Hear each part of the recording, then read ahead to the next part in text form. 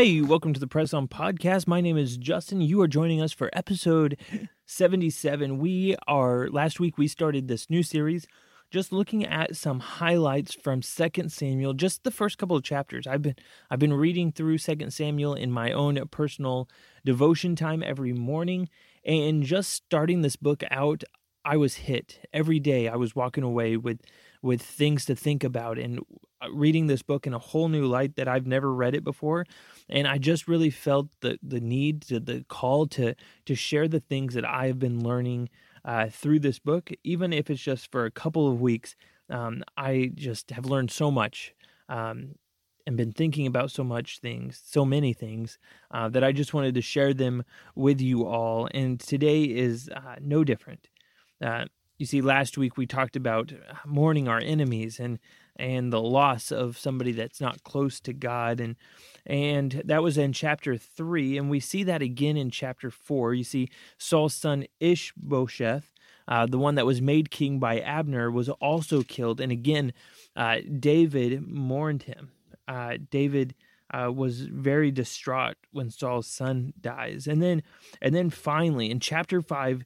David becomes king over Israel. This is the moment that he'd been waiting for, but unfortunately, when the Philistines hears about it, they go after David. They're hunting him down. They're trying to take him out because they don't want David as king. And the Philistines have a long history with David. If you remember, Goliath was a Philistine, and so from very early on, the Philistines have not thought fondly of King David, and now they are after him. And we read this in 5, let's start just in 5:17. When the Philistines heard that David had been anointed king over Israel, they went up in full force to search for him. But David heard about it and went down to the stronghold. Now the Philistines had come and spread out in the valley of Rephaim.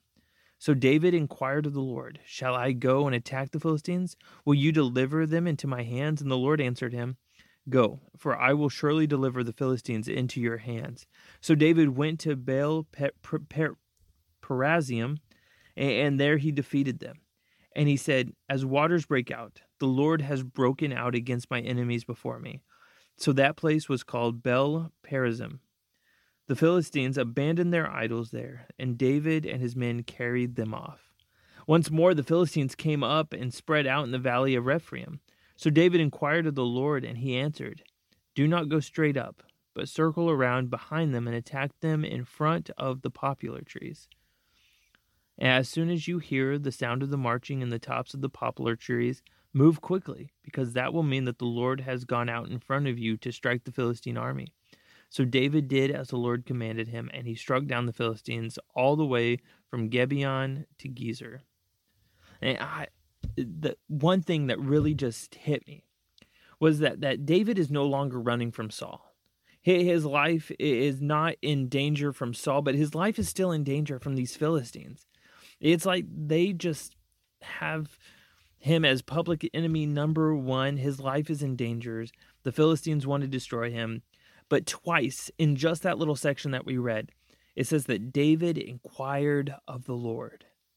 And I think in times of stress and anxiety, we try to do everything on our own. We try to figure so much out on our own. But how's our seeking out of God? Like David knew that God was his refuge, his strength, and his ever-present hope in times of trouble. And so that's who he turns to when he's in trouble. He inquires of God. He reaches out to God like a friend would reach out to another friend and says, "Hey, what should I do in this moment?" It's a beautiful image of trust. It's a beautiful image of a son turning to the father. And it brings so much encouragement that no matter what we go through in life, and we've talked about this a lot on this podcast, that we go through hills and valleys in this life. This life will never be perfect. Following Jesus will never be the easiest thing in life. God never promises an easy life.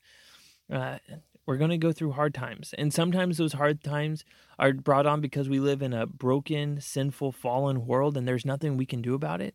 Sometimes those hard times are brought on because other people make mistakes and there's nothing we can do about it.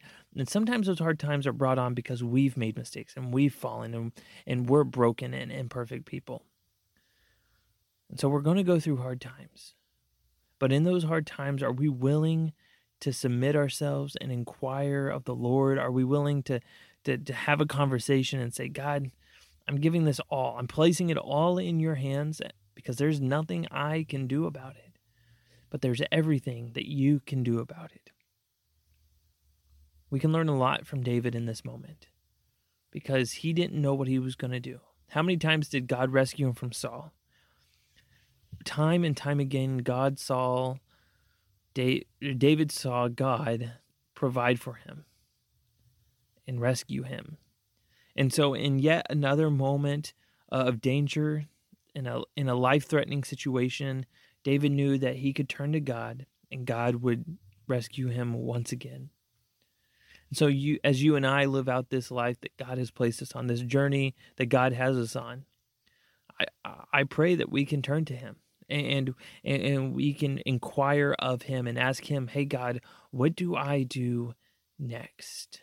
And as you do that, as we learn to communicate and trust God better each and every day, I pray that we can do one thing, and that is to press on. Hey, I can't wait to see you next week. But until then, adios.